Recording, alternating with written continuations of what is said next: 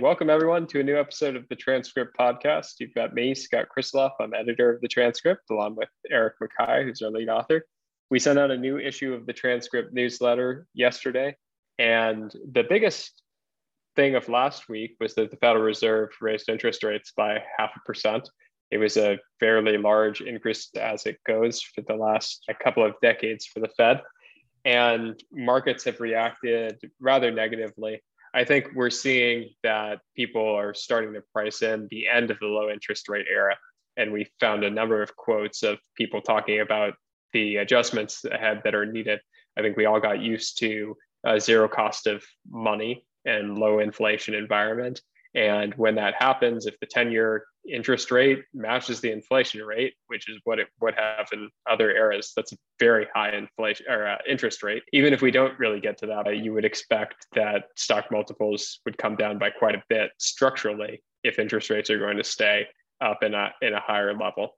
And so we certainly don't seem like we're getting a full handle on inflation, where the Fed is still only focused on moving to a neutral rate, let alone a restrictive rate. And so I think that financial markets are grappling with what's coming up next. Eric, any thoughts? Yeah, I think the biggest news, of course, is the raising of the rates. And then that was on Wednesday. And then on Thursday, the markets have been sinking ever since. Thursday, Friday, brutal days in the markets. Some of the stocks I follow and which I'm also invested in are down almost 50%. So Shopify is down 72% this year. And the CEOs on Twitter has been on Twitter this past week, wage a war against analysts, kind of. He thinks that they are the ones who are responsible for this. But all in all, you can see like the stock market is shaken a little bit. I think the combination of rising rates, inflation, and all these supply issues and very high demand, I think has created such a potent mix, which is really hard to decipher where the markets are headed. So the most interesting aspects that I saw were the 4 quotes that we have under end of an era. Well, first of all, Paul Tudor Jones was being asked what he would do with the Fed, and then he said he would tell the Fed chair to look for a different job. Such is the task that he knows awaits ahead. So I think the 4 quotes are about a change at the end of an era, kind of like the era of easy monetary policies, a lot of free money. I think now finally kind of the markets are being wind of it, and it's a tough times. I think it's kind of the baby that is being weaned, and at the same time they're throwing tantrums. So it's going to be a very difficult period ahead from what I can tell. So I think you saw that quote by Benchmark Capital partner, general partner Bill Gurley, saying that an entire generation of entrepreneurs and tech investors, they built their entire perspective and valuation during the second half of a 13-year amazing bull run, market run. So for some of us, this is our first experience now of the end of the bull run, and then an entry into kind of a bear market. And it's been brutal though. I don't check my portfolio every so often now because it's brutally tough. But then but you experienced 2008. How is it like being in such a scenario though? Right now it's not the housing bubble or anything, just the markets are having like such a terrible time. What do you do in such a period as an investor though? Yeah, this is a different sort of bear market that we seem to be entering than we've seen in the 21st century, really, as it's an inflation-driven, multiple compression, interest rate rising bear market. For me, it's still hard to believe that we're really going to go back into a higher interest rate regime so quickly. I think the real economy, has not really reacted to what's going on in capital markets. I think it probably will. But then the question is, what happens when you have a recession starting? How will the Federal Reserve react to that? And Jerome Powell indicated that the Federal Reserve is willing to take some pain, probably some valuation adjustment pain. But if unemployment rates start rising, it would seem that the Fed would probably step in and move into a more easy posture. And this is actually the experience of inflation that was closer to what took place in the 20th century, especially in the 60s and 70s, where the inflationary period that started in 1966 through 1980 wasn't actually just one monolithic inflation period.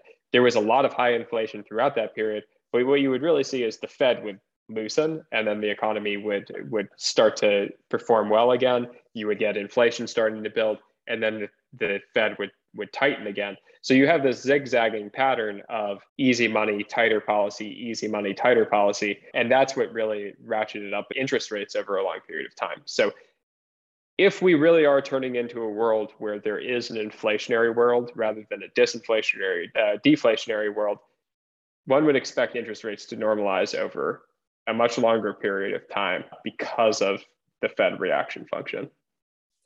I mean, speaking of unemployment, by the way, one of the issues that you picked on last week about Facebook having issues also with the retention of employees, and I think that was picked up on by one of the. I think there was a quote here by Third Point CEO Dan Loeb, who's saying that during these kind of difficult times, their retention issues that there are issues with stock-based compensation packages that have been dished out to a lot of tech employees, and that may cause a bit of a problem going forward as valuations sink, and some of their some of the stock-based compensation that they have actually also tanks at the end of the day. Do you think that would have an impact long term? Was there something similar perhaps in the past that you could reference?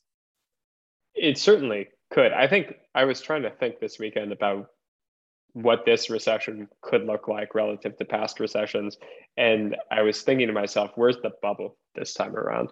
And on the one hand, we don't have any immediate term bubble, but we have a very significant long-term bubble in that the economy actually has structurally changed and structurally oriented itself around these higher growth technology companies that benefited from low interest rates. You also have, that's like the 15-year cycle. That's going back to 2008. And then even beyond that, you really have going back to 1980, a 40-year cycle of low interest rates or declining interest rates leading to more debt accumulation and like moderate inflation environment. I'm not ready to believe that policymakers have really changed so dramatically that they're going to disincentivize these things. I think the most likely thing is still that we'll tiptoe to the edge, the Fed will get scared, the Fed will start to ease again, and then 9 months, maybe 18 months later, you'll start to see a pickup in inflation. Yeah, definitely. Anything else that you may have picked up? Perhaps for me, something that stood out was definitely about what's happening in China. It doesn't get a lot of coverage this season, but I think it's something that is impacting a lot of companies with exposure to China. And I think a couple of companies referenced the way the scale of the kind of lockdowns that they're having in China, which is unprecedented. And the president himself was also very clear that they really want to nail this COVID. In the past, I think at the beginning of the COVID, it started there and then spread around the world. And a lot of people ignored it. I'm not so sure if we are doing the same this time in terms of ignoring the impact that might have in the near term. So I don't know. But reading the quotes, I got really scared on what is happening in that part of the world also. Yeah, I think the fact that hundreds of millions of people are under lockdown in China is something that was striking to me as well, and not something that I've been tracking so closely. Again, the supply chain implications are the things from an economic standpoint that stand out when China's in lockdown. It's a perpetuation of these supply chain problems that we've had. We did see one quote from Wayfair, which was very interesting to me, saying that their supply chain problems are getting a little bit better. And one of the reasons that they said that their supply chains are getting better is because they're seeing some demand soften. So I'm really focused here on looking at the real economy, what's happening in the real economy. Right now, we aren't seeing massive signs of slowdown in terms of consumer spending, in terms of private capital market transactions, in terms of housing. You're seeing demand fall, but there's still not a lot of supply. You're not exactly seeing a collapse in the housing market. And so even among these early stage, early cyclical industries, you're not seeing an impact to the real economy yet. And that's going to be the most important input to the Fed reaction function, probably in terms of when they go from tightening policy towards more of a neutral or easing stance. All right. Something else I picked up also was about maybe I would start with two things from the tech section. One is about the TSMC founder kind of discouraging the US from trying to set up their own foundry. I thought it was a bit self-serving, but he had some really good points in terms of they've tried the same what the US is trying, and it's not been successful in the sense that whatever they produce, because of the higher labor costs in the US, then they produce the same semiconductors, but the pricing points means that the margins are lower for them who are producing in the US. I think that's also the first thing. And then the second thing was also about AMD hitting an inflection point. So for a long while, I think AMD has been weighed down by negative investor sentiment, but then the CEO seems to be saying that they're on a good trajectory going forward. And they're taking advantage, of course, full advantage of the fact that the semiconductor shortage to actually produce.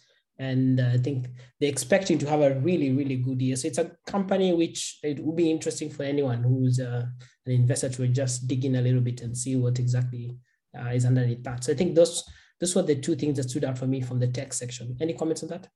Yeah. The one other quote in the tech section that you didn't hit was the GPU prices moderating, which is a potential really important negative catalyst for NVIDIA, which is a $500 billion market cap. Like, I have a long bias, not a short bias, so I wouldn't go out and short NVIDIA, but these sorts of quotes really stand out to me when they come out. And for NVIDIA shareholders, that is something that you should probably be taking a look at and watching closely. And maybe a final comment, maybe I would ask you about the housing market quotes, about also a moderation there in terms of demand, slight moderation. Have we hit peak yet? I mean, mortgage rates are at like 5.5% now. They were in the 2s at the beginning of this year or December of last year. That's a major impact to housing markets. And I just, I look at Redfin every once in a while and see what's going on. I'm seeing houses stay on the market a little bit longer. Certainly purchasing power has declined a lot, not only in terms of those interest rates, but also if you've been saving money and it's invested in the stock market, it's probably down about 20% this year. So again, I would expect, given the magnitude of dislocations that are happening in capital markets, we're going to start to see real economy impacts over the next, call it 4 to 8 weeks. And we'll be tracking that.